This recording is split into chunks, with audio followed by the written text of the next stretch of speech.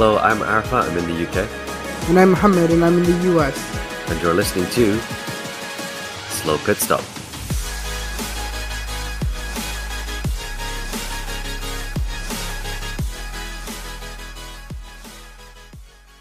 Bonjour, ça va, où est la piscine?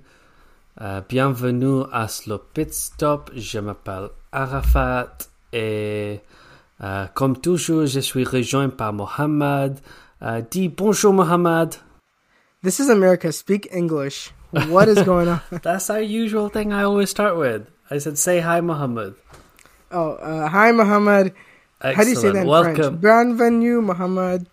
Bonjour, Mohammed. Dis, as in say, bonjour, and then Mohammed. Bonjour, Mohammed. There you go, I did it. Excellent. Yes, because we are discussing the French Grand Prix right now. Mohammed and I both have elected the other person to be the high energy person on the pod today because neither of us have any energy. I'm just tired because in the UK right now it's basically midnight.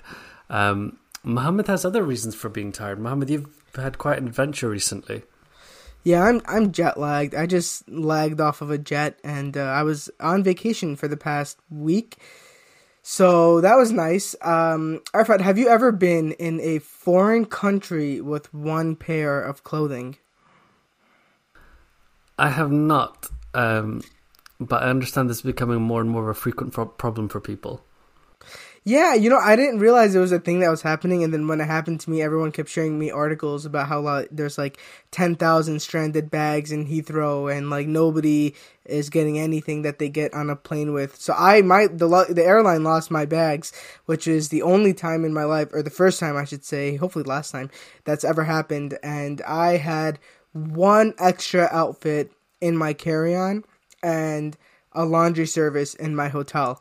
So I just wore that outfit over and over and over and over again until the airline was able to return me my luggage the day before I left. And on the day before I left, I changed into a fresh new outfit and then I left. So very much so an adventure going around with the same pair of clothes for the entire week. I don't understand why you didn't just buy some knockoff Ferrari clothes. I wasn't a big fan of the clothes in the country I was in. They all were weird, and I was not, I don't know. I couldn't get myself to buy more clothing while I was there. Fair enough. Should we get into this weekend's race then? Yeah, I missed everything except the race. I missed quali, I missed FP1, FP2. I heard it was very exciting. Was it very exciting, Arfat? What, quali? Yeah. Well, I assume it being the French Grand Prix, it would be very, the animals went in 2 by 2, hurrah, hurrah. So I decided to go see animals instead. So I went off to the zoo and we saw gibbons and lions and tigers and giraffes. And every now and again I just looked at my phone and literally nothing surprising happened in quali. Nice.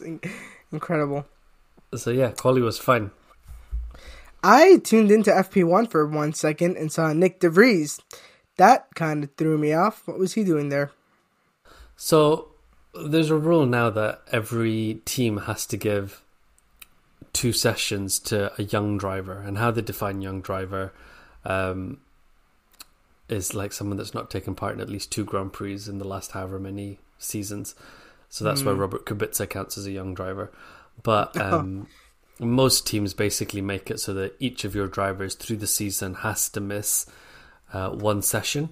And Mercedes gave it to both their drivers and said, what race would you want to miss a session? And Lewis Hamilton, knowing that the French Grand Prix is generally quite boring, decided to miss it himself.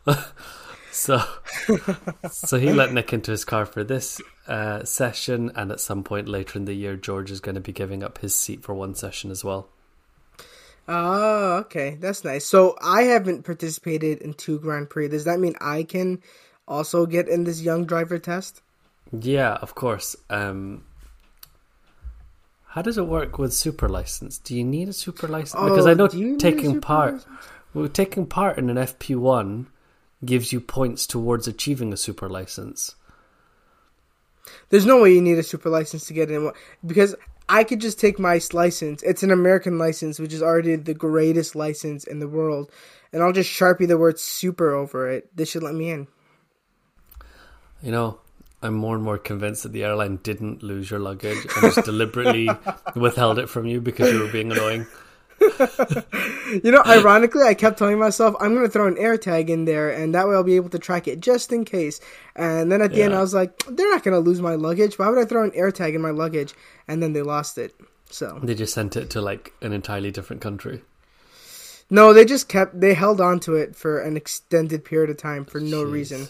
There were multiple flights coming, and they were just like, nope, not this bag. Take the rest of them, but not this one. Shall we get into the weekend? Let's do it. Right, so we're going to talk about some stories mainly involving the race, and then in a bit we'll talk about the F1 Fantasy and then a couple of things from Twitter. I've written in our notes here, let's talk about Nico Rosberg in his cave. I think if we'd started recording this 4 hours ago, I'd have had more energy to deal with this. We might just skip it for today.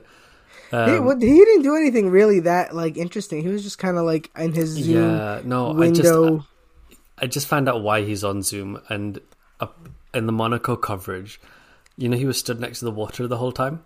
Yeah, it's because he's actually not allowed inside the paddock. What? No. Yeah. No. Now you have to. Are you kidding? Why is he not allowed in the paddock? So the paddock is only for people that are vaccinated against COVID. He's not vaccinated? No. He's not? Oh my god. Which is why at Monaco, because he lives in Monaco, so they couldn't throw him out, but he wasn't allowed in the paddock, which is why he was presenting from like the edge of the water. And then for the French Grand Prix, he just wasn't able to come along at all, so just attended from Zoom, looking like some sort of Bond villain. Why is he not vaccinated? Everyone is vaccinated at this point. He should just get it. So, for context, so you know that you're not getting... Well, no, you're getting very much the biased opinion. Mohammed and I are both from the medical field. Mohammed is at the beginning of his career. I'm a respiratory doctor. I've seen hundreds and hundreds and hundreds of people with COVID. And just get vaccinated. There's other places where you can go to get an explanation as to why. But yeah, go get vaccinated. Here is my 20-second reason why you should get vaccinated. Yeah. Everyone's doing it. If you don't do it, you're going to get some serious FOMO, and you're going to be the only one who hasn't done it. So just do it, because everyone's doing it. Exactly. That's my 20-second reason. And that's a good enough reason.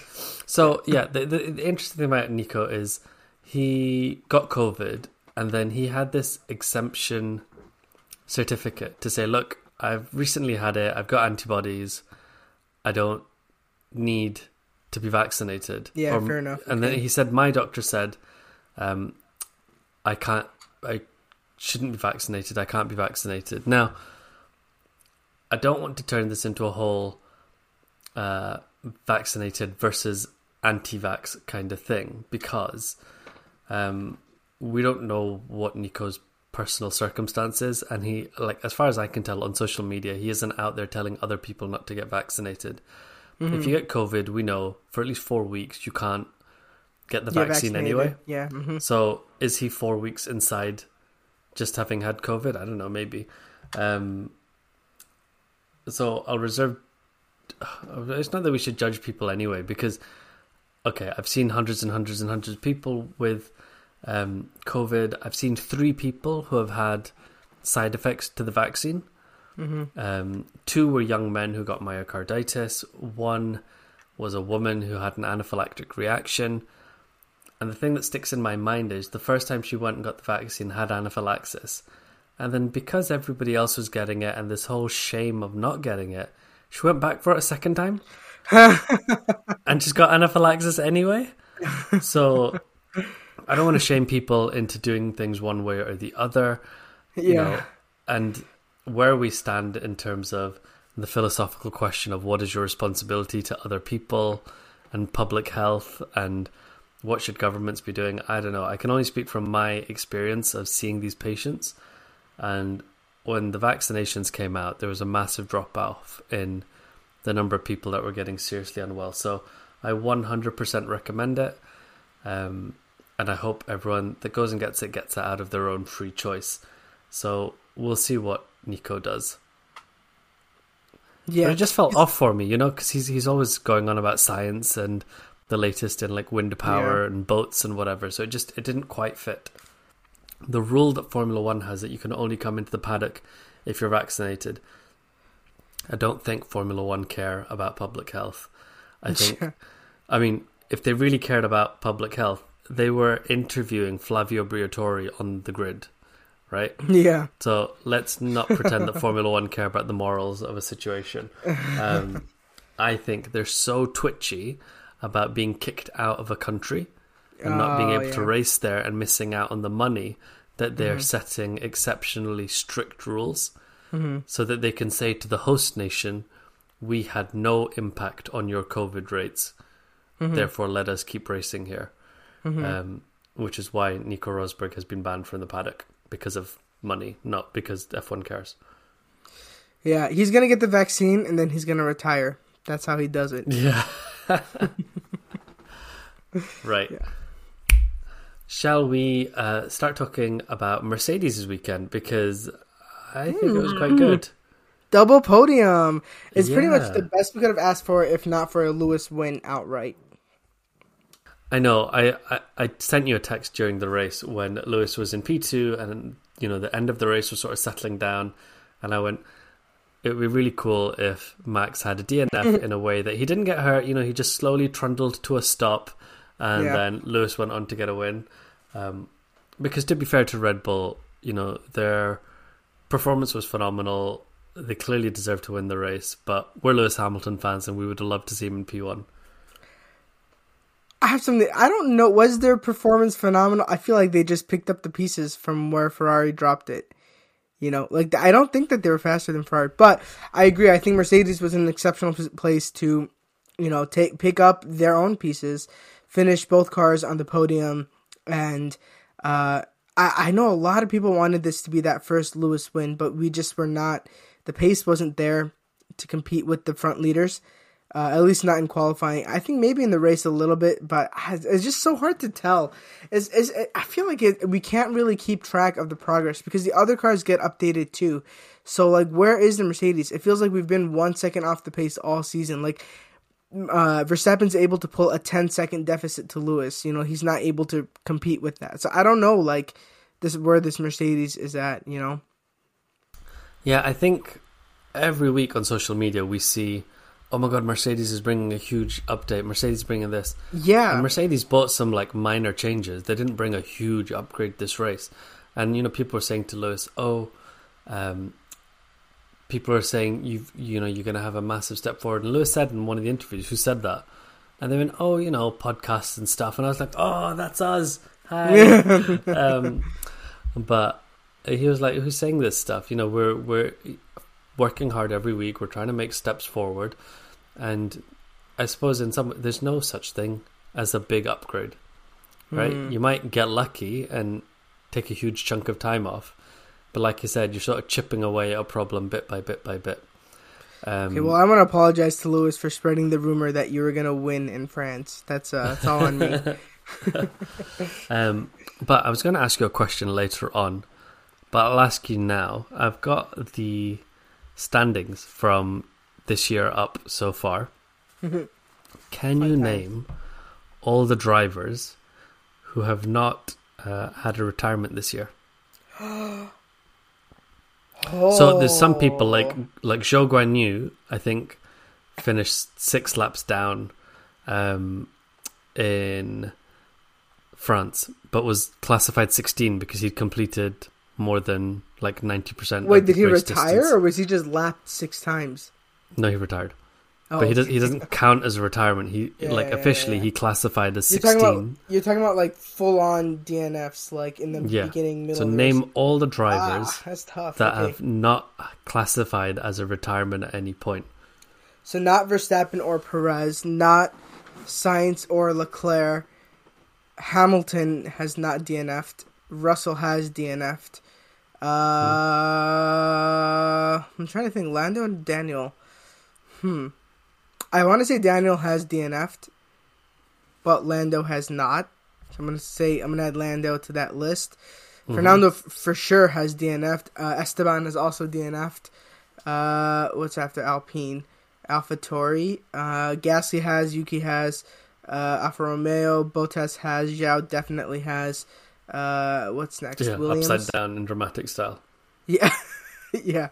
Williams. Both of them have got to have DNF. I refuse to believe that they have not DNF'd. And then both the Haas drivers have DNF'd. Aston. Aston's tough. Has Sebastian Vettel? Has he DNF'd this season? Lance Stroll and Sebastian. Lance Stroll. I'm gonna say both of them have DNF'd, and my final list will be Lando and Lewis. How's that? So it's 3 drivers that have not Who did I retired. miss? Is it Daniel? Lewis Hamilton Lando? is one of them. And Daniel. It's got to be Daniel. Daniel No. and Lando. No? So Lando retired in Miami, Oh. and Ricardo retired in Saudi. You said He Vettel's not did! having a retirement, but Vettel retired in Australia. And Lance Stroll has had no retirement. So it's Lewis Hamilton, Lance Stroll, and a Nico super Hülkenberg? sub called Nico Hülkenberg. That's the trick question. Yeah. Lance Anyway, Stroll and has the had reason- no retirements. Good for him. Yeah. Well, so he finished 16th in Azerbaijan. I think he did crash out, but he was classified as 16th. Yeah.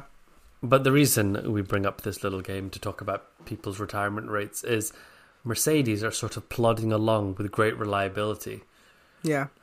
That's been their strength at the minute. They just keep going. And I hope that they can keep going up to the top step. Yeah, I agree. That would be really nice. And in the beginning of the season, you said that you can win a championship by just consistently podiuming.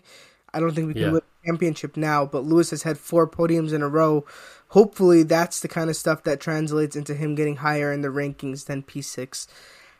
What is your goal for him? Because right now, Russell is 1 point off of Sainz, and Lewis is 16 points off of Russell. So 16 points is like let's say this was a fight for the lead and Lewis was 16 points off of leading the championship. You'd be like, oh yeah, he's still in the fight.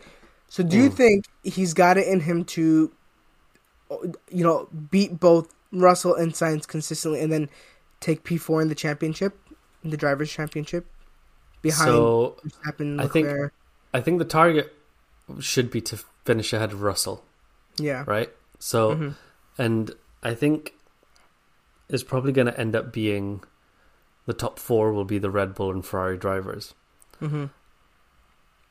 We'll come on to him later, but I don't think Carlos Sainz will finish in P4. I think he'll actually finish higher than that. Oh. I think P4 will end up being Perez or Leclerc. Wow. Okay. What about, getting ahead of Russell without necessarily Russell DNFing? 16 points. He'd have to finish more than one position higher than Russell multiple times. I think so, because I think looking at the second half of the season, Lewis is qualifying ahead of Russell. And remember at the beginning of the year, I said Mercedes are not as fast as Red Bull and Ferrari, but they are faster than McLaren, Alpine, etc. Yeah. And in the race, I think it's just going to come down to which Mercedes qualifies in the front. And I think at the minute Lewis is up to his game in terms of qualifying. He's understanding the car better. They're getting the setups more correct. So, I think it's advantage Lewis at the minute. I hope so. And I do hope he finishes ahead of Russell and that he gets his first win. Although this weekend really for me showed that the first win is possible. I don't know if it's guaranteed, but it's definitely possible. Yeah. It's just tough. I didn't watch Formula 1 in 2009 and I didn't watch it in 2011. The tough years when it wasn't you didn't know if he was going to get that win. But he said this car isn't as bad as the car he drove in those years when he just managed to put together a win even then. So maybe that means that we will see a win. I don't know. But definitely something exciting. I was very happy with Mercedes this weekend overall. Yeah, it is tough because, like you said, in qualifying, the Mercedes is still 1 second down. In the race, Mercedes were still 0.6 seconds down. So is it 0.6? Because some people on Twitter were like, it's 0.2. Some people said 0.3. Like, that's what I mean. Can you really quantify how far back Mercedes is right now? So I got that figure from the race, and I think the compounding factor is once Verstappen was sat in the lead, he wasn't pushing anymore. So if you compare like absolute numbers, it'll be smaller. But I think if you compare the laps where Verstappen was pushing versus when Hamilton was pushing, the gap is larger. Yep. Okay, I get that. Shall we talk more about Red Bull then and Ferrari? Yeah, let's do it. But actually, before we get into that, I want to discuss something that has turned into a little bit of a fan civil war just a war. George Russell and Sergio Perez calling each other out on the radio. Russell saying that Perez should have given him the position. Perez saying that Russell went off track.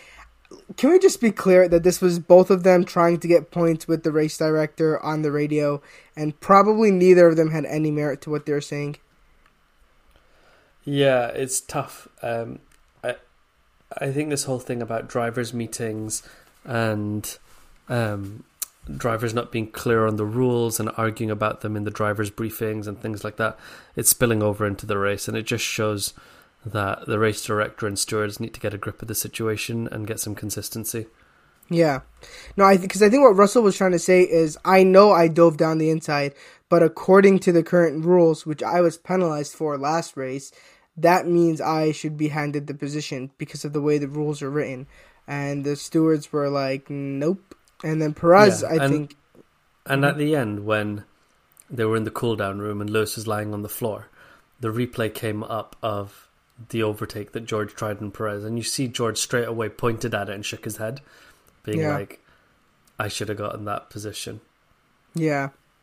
And then Perez was trying to get him for going off track. But even if he went off track, the lap times are just deleted. It's not necessarily he has to give the position back because he didn't gain a lasting advantage, right? Yeah, so it's while you're actually defending an overtake, if you do something where you get a lasting advantage, you have to nullify the lasting advantage. He has to slow back down. So yeah, I think it was both of them just arguing with trying to play politics on the radio. I don't think it was anything crazy, but people definitely trying to make it seem bigger than it was. Should we talk about Red Bull? Yeah. So Leclerc had a good start. He got ahead. Verstappen couldn't get past him. I thought it was going to be a slam dunk move, and he was just going to cruise past him on the straight. But he just couldn't get past him. And it's funny to me that the characteristics of the cars are a bit topsy-turvy because over the last few years we've thought of, okay, big straight, that's a Mercedes advantage. Mercedes much faster in a straight line. But now they're like 18 kilometers per hour slower in a straight line. And then Red Bull are the ones that are fast. And I always thought of, Red Bull being the people that didn't have straight line speed but had amazing cornering speed. And that was Ferrari now. So I think I'm just sort of having to reset my brain. I see a big straight. I need to not think, I know. Okay, Mercedes I still will do think this. a little bit. Yeah, exactly. I still think a little bit like, oh, that's a Mercedes thing. But actually, it's like the slow and medium speed or the medium high speed corners that Mercedes is good at. All the corners Ferrari is good at. The straight line speed is Red Bull. It's all topsy-turvy this year.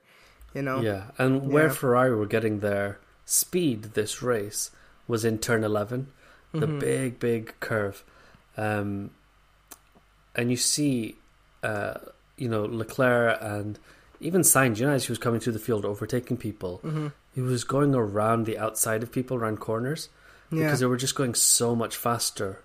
And I think around that turn 11, Leclerc was 15 kilometers an hour faster than anyone else. Wow. And it was almost that's like the race has written an article where their advantage was also the root of their problems because they were going so much faster in that corner. The tires were getting destroyed. No, well, yeah, but also if you make a mistake, that mistake is so much more dramatic because you're making a mistake at a much higher speed. Yeah. Like if you're doing a slow corner, like the hairpin at Monaco, for example, Mm-hmm. and you make a little bit of a mistake, no one will probably notice. Mm-hmm. Whereas making a mistake at a high speed, you're going to fly off and hit the tires like Leclerc did. Yeah. I don't know if Red Bull was the fastest car this weekend, because like you said, just before Leclerc went off, that was, Verstappen really wasn't able to catch and overtake. Red Bull defaulted when Red Bull cannot overtake on pure pace, they default to strategy. Like, they're very good at pulling the strategy trigger very quickly, and that's what they did. Like lap 15 or 17. something. It was 17 that they called Verstappen in for the pits, and that was very early. And that was pretty much indicating to me that they didn't think they could beat them on pure pace. So I think the Ferrari is the faster car for sure. They just cannot pull together a race weekend to save their lives. What was interesting is Red Bull were much faster in a straight line, right? Mm-hmm. They just got stuck behind the Ferrari. And they were surprised by how well the tyres were lasting, being stuck behind Leclerc. Yeah. They didn't expect that they could sit behind him for that long with tyre temperatures so high. And they were in the mediums. So they said, look, if the mediums are holding up this well, maybe the hards will hold up even better. And they pitted early, which made it look like they were going for a 2-stop. Mm-hmm. But actually they were still going for a 1-stop.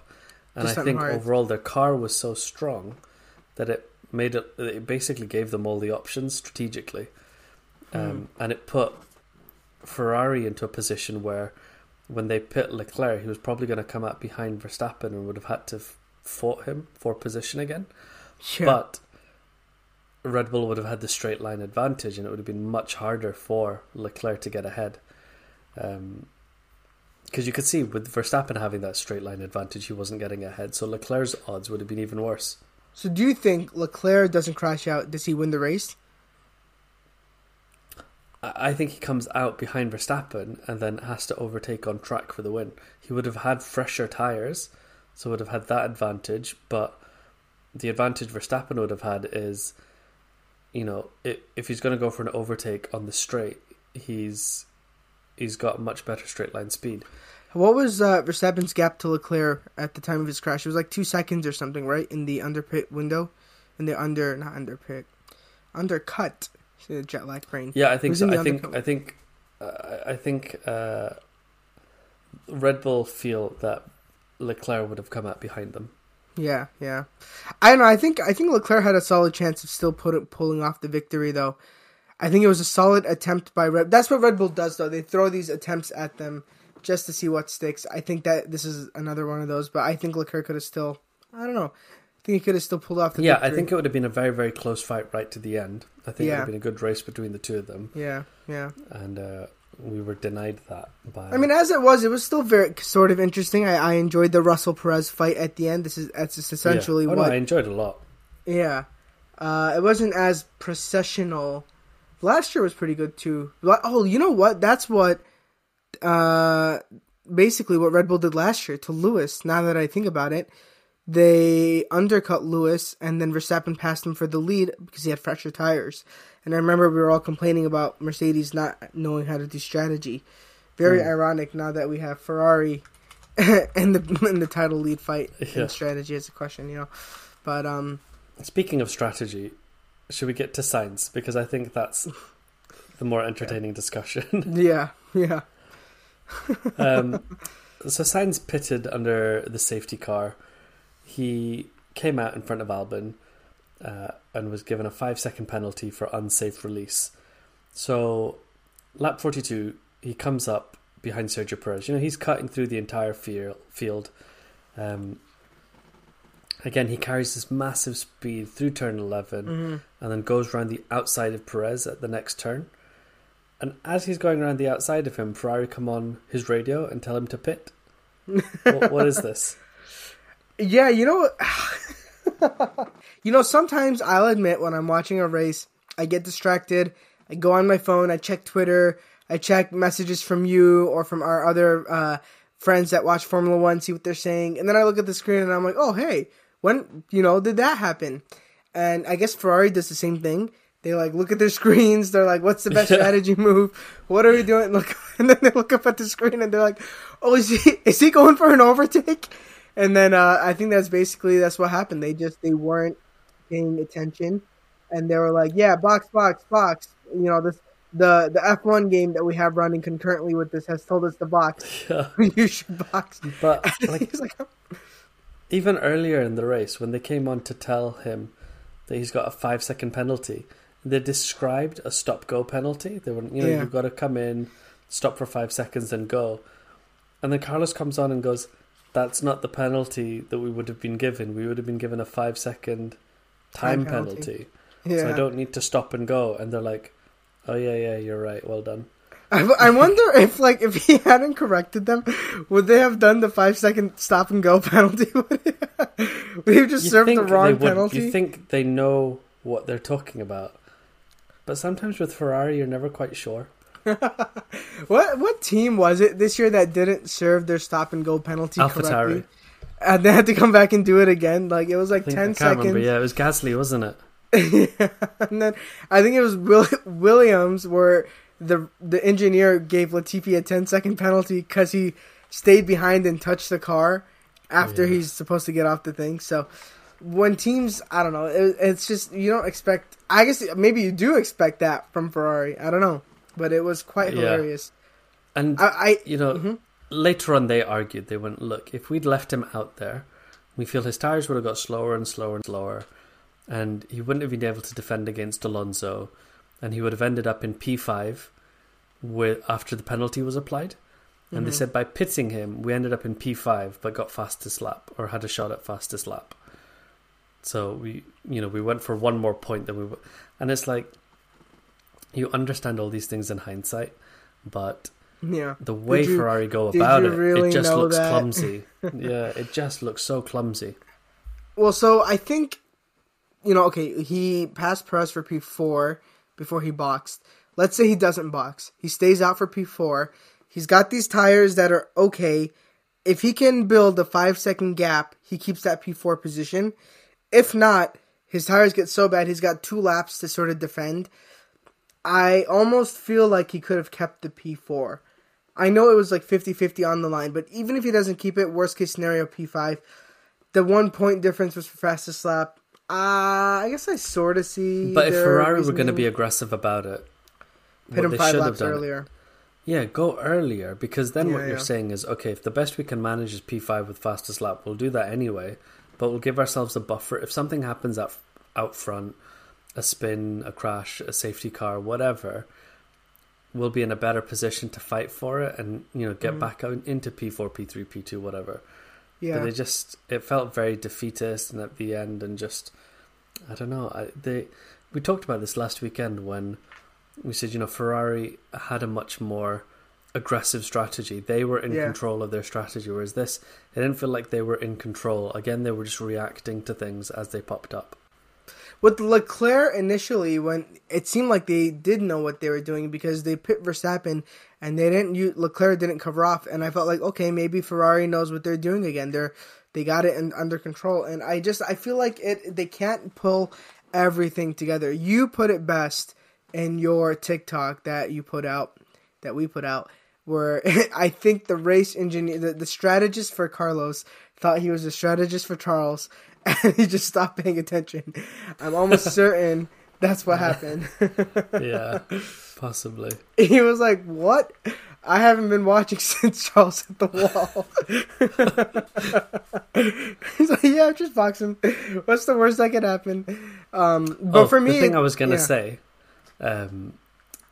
was, we're talking a lot a few weekends ago about Ferrari need to prioritize Leclerc ahead of Sainz, otherwise they're not going to be able to fight against Verstappen. And now I think that title fight's over anyway. But I think Sainz actually had one of his best performances, and I think he's getting stronger and stronger. The confidence of winning a race. Maybe it took him a while to get his head around the new regulations, whatever. But I think he's getting stronger and stronger. And that's what I'm saying. I wonder if Carlos Sainz will end up in P3 or even P2 at the end of the year in the championship.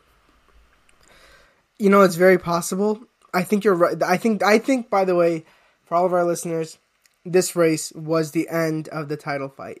Ferrari will mount a little bit more of a challenge. They will try to edge away at Verstappen's lead. I just don't think they have it. They don't have that Mercedes post-Brazil energy, fly off the walls, crash into the barrier type energy to just pull out all the stops and win. I don't think Ferrari has that.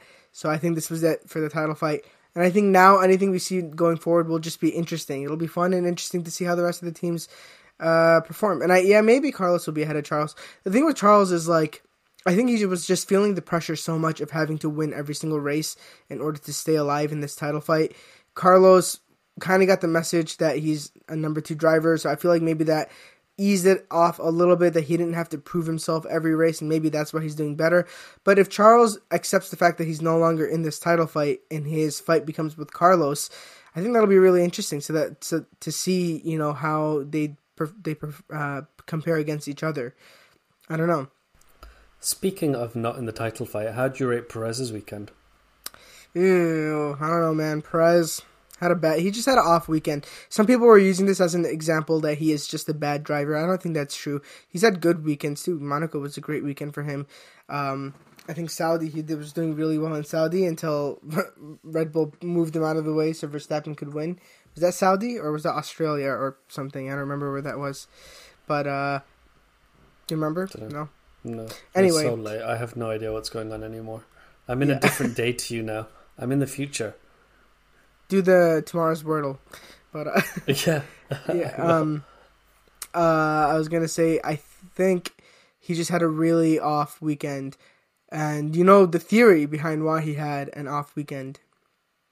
Yeah, I saw you texted me this, and I was like, this is nonsense.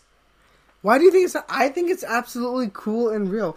The theory is that Red Bull put a non-flexi floor on Checo's car to test what it would be like after the technical directive goes into effect in Spa. And that is why Perez was so slow. To be honest, he was slow enough that both Mercedes fought him on merit, which is which means either he was really off that weekend or Verstappen was out driving the car. So I think it's a combination of all the above. I think he was having an off weekend. Yeah. I think he was disappointed in his qualifying pace. So I think even if he'd had a good time in qualifying, Verstappen was still being exceptional. And even if he's testing a different type of floor or whatever, there's no piece of equipment on a car that's like a silver bullet that just suddenly gives you like 4 seconds of extra pace. At most, it's like, 0.1, 0.2 of a second. Mm-hmm. And so if Mercedes are 1 second behind, you change the floor, and if it really does have that big an impact, Mercedes is now 0.8 seconds behind. So I don't think, the next race, Verstappen is suddenly going to be where Perez was this weekend. But I don't know. I don't know anything about engineering, so I can't say if... I think the flexi floor, I think it's supposed to be more of a difference than that 0.2, though. I think it's supposed to be pretty significant, no? I don't know. Who knows? Yeah, we don't know these things. Yeah, we'll wait and see. As Mercedes fans, as Lewis Hamilton fans, we hope that it has a big effect and that it pulls Verstappen towards Hamilton. Yep. Basically, we want enough that Lewis can fight for a race win. That's our hope for That's all year. We want. We don't want him... He's not going to win the championship. We're not delusional. And you know what? A very hearty congratulations to Max for winning this year's championship, because I think he really deserved it this time. He drove really well. He converted his own poles into victory. He converted Leclerc's poles into victory. So... Yes, that's true. That's where Verstappen seems to shine, converting Leclerc's poles into victory. That's the title of the episode. So, congrats to Max for a hard-fought and I would say well-deserved second championship win. This one more deserved, I think, than the last one.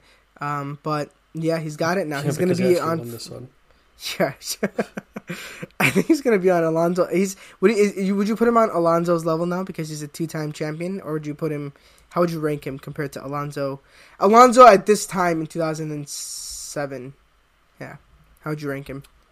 I don't know. It's very hard. A lot of people rated Alonso as one of the greatest. And I think that's because of who he competed with. You know, he fought against Schumacher. I think Verstappen's ability to fight against Hamilton, like you look at some of the races last year, and Hamilton and Verstappen were like 20, 30 seconds ahead of everybody else. Yeah, I think you have to accept he is on another level, and I think he is part of the group that you'd say great drivers. I think there was an article with Chris Medland or something where he talked about the difference between very good and great drivers. I didn't read it, so maybe he was calling Leclerc a very good driver. And I was going to say, do you think Leclerc is very good? You know, after I think Imola, when he crashed out of the lead, then that was the first time I felt like, wow, Leclerc does not have it in him to really fight Verstappen. I thought he would be the driver that could take the fight to Verstappen. Obviously, Hamilton could, but he doesn't have the car. When he crashed out of the lead in Imola, I thought, no. And then Ferrari as a team made mistake after mistake after mistake, and I thought maybe I was being too harsh on Leclerc, and maybe it's more of a Ferrari as a team can't. Now with this crash, again, at such a crucial time in the championship for him, I think that definitely Ferrari as a team can't win the championship, for sure. Also, I don't think Leclerc has it in him to take the fight to Verstappen. What remains to be seen is, do the other, A-class rookie drivers from 2017, 2016, do they have it in them? So I'm talking Lando Norris, George Russell, do they, maybe even Carlos Sainz, do they have it in them to take the fight to Verstappen? And I don't know. Now that Leclerc doesn't, and I really thought he did, I have huge question marks for, Lando Norris, maybe even George Russell. So I can see Russell winning a world championship. Lando, I can see him winning a championship kind of in the way Jenson Button did, in the later part of his career. Because lots of people make jokes about Lando Norris not even winning a race yet. But, it took Jenson Button a long, long time to win a race. So I can imagine Lando doing something like that. I'm just looking down the list of drivers this year. Who can I see winning a world championship? Carlos Sainz, I think I can see him being a champion. Ferrari? I think, and if not Ferrari, what new team is he jumping to? Yeah, I know exactly right. But I think, but I just feel like he's talented enough and he's skilled enough that he deserves a championship, whether or not it'll happen. Like, I know we talk about Daniel Ricciardo struggling now, but Daniel Ricciardo 2014, 15, 16, I think you'd probably say the same thing. Like, this guy deserves a world championship, but whether or not it happens is a different story. Yeah. That's kind of how I see Carlos Sainz. Like, he's in that sort of position. That's how I see Lando too, to be honest. I see him in that same position. Yeah, I think maybe because the McLaren's not been great, Lando's been having a quieter year this year. Having said that, he is 7th in the championship, and his teammate is 12th, so he is doing a good job, but I don't think there's nobody else on there who could win a championship. They're all solid drivers. Most of them, except for Latifi, is a solid driver that belongs in Formula One.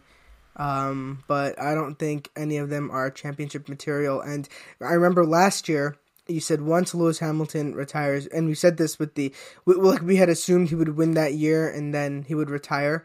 You said, I see Verstappen winning for the next 2 or 3 years because who's there to stop him? That's what you told me. And I kind of understand that sentiment now. I think, let's say Mercedes is competitive next year, Lewis Hamilton wins. After that, I really think it's up to George to pull out all the stops. And there's nobody else who can take on Verstappen. I think George Russell will be the next great white hope. Who said that? What was his name? Derek Warwick. Yeah, Derek Warwick. Good on him for subtle racism. So, because of this whole thing, more people think that Charles Leclerc is going to move to Mercedes after he finishes out his Ferrari contract. We talked about this last episode. Arfat said he could, maybe, it depends. Do you think it's more likely after this weekend, or no, because it was his mistake? No, I don't know. More likely, It really depends on when Lewis Articulate. stops. You know, they asked Lewis, would you go to race 400? And he looked shocked. I think sometimes people have momentum behind them, Yeah. right? So this year, I feel like Gasly's momentum has fizzled away. He's probably older, smarter, faster. But if for whatever reason Lewis had retired last year, I would have put Gasly into the conversation. Whereas this year, you almost don't even think about Gasly because he's so anonymous, kind of because of where his car is. Yeah. So I think often people have momentum behind them. If I was Toto Wolff, would I take I do it. Leclerc over Ocon? Because Ocon's doing a good job against Fernando, and Fernando's not slow. Forget about Ocon. What about Nick DeVries? Because would I take Ocon? So I might take Ocon to Mercedes and then put Nick DeVries. Well, no, they'd give it to Piastri or something. But I would try and get Nick DeVries lower down the grid, get him prepped, and then bring him up to Mercedes later. Yeah. I don't know if I take Ocon. He's consistent, and I know he's a Mercedes driver, but the problem with bringing Charles on board is that he's going to fight George. So you have to make sure that you have a unified team that can take on Verstappen. But if I was Charles, I would try to make that move. Or I would try to make the move to Red Bull. But then again, you have the same problem. You're going up against Verstappen in the same team. So it's tough. There aren't many options. Maybe he just has to stick it out with Ferrari and go through the whole Ferrari. I think the way Lewis is like Mercedes through and through, I think Leclerc will be Ferrari through and through. I think he will either end his career at Ferrari or do a Kimi Räikkönen and hang out at Alfa Romeo for a couple of years. Yeah. I can't... weirder things have happened. Obviously, people change all the time, but just at this moment in time, I see Leclerc as Ferrari. Yeah, fair enough. And I see the same thing with Lando. I think he's through and through McLaren. But money talks, and maybe if they have a better car, who knows? But we asked our fans what they think, what they would like to see happen in their dream driver pairing.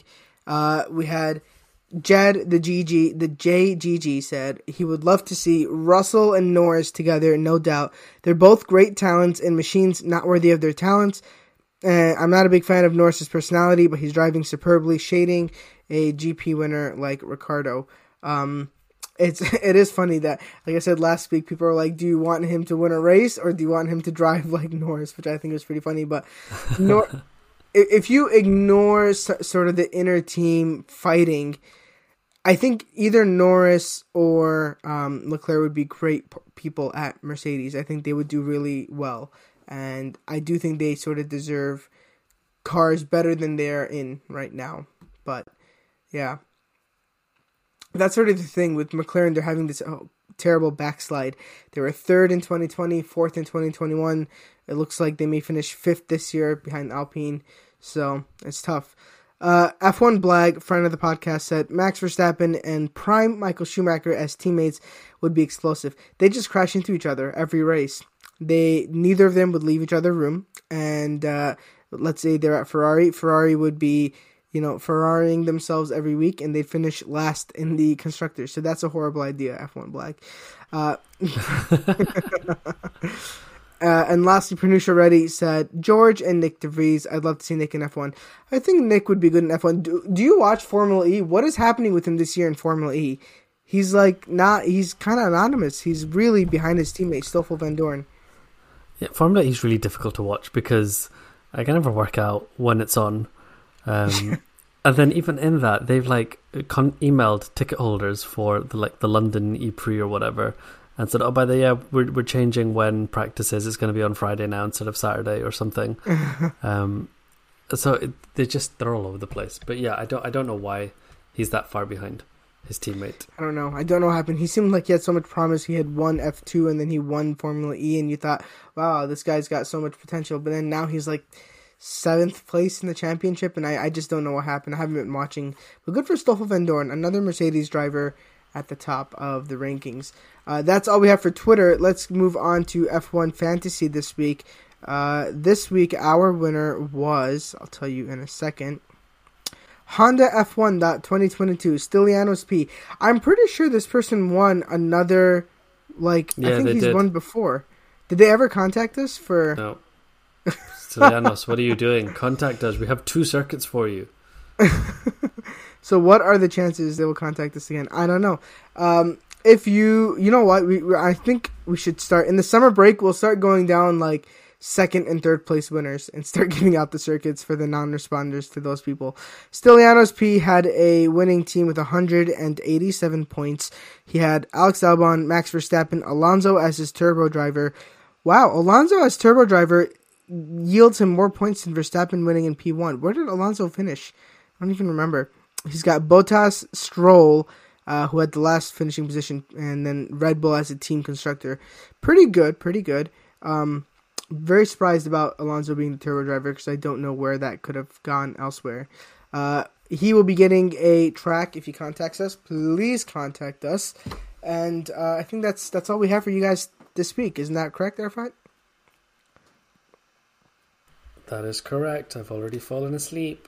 Yeah, and I am almost there. So this episode will come out hopefully soon-ish, and then we will join you guys again for Hungary, and that'll be fun. It'll be really fun. Hopefully we see a Lewis win, because he's won the most Grand Prix, tied with Michael Schumacher at the same circuit there. And it's very hard to overtake there. So I'm psychologically already prepared for him to not, because I feel the Mercedes car is better in the race than qualifying. And to win at Hungary, you need to have a really good qualifying. I think what will happen is everybody will pit except for Max Verstappen, and Lewis will be at the top of that line of people that pit, and he'll get ahead of Verstappen, and he'll keep that position till the end. That's what I think. Be great. Let's do that. Yeah. All right, guys. Thank you so much for joining us at Slow Pit Stop. We'll see you all next time. Goodbye. Bye.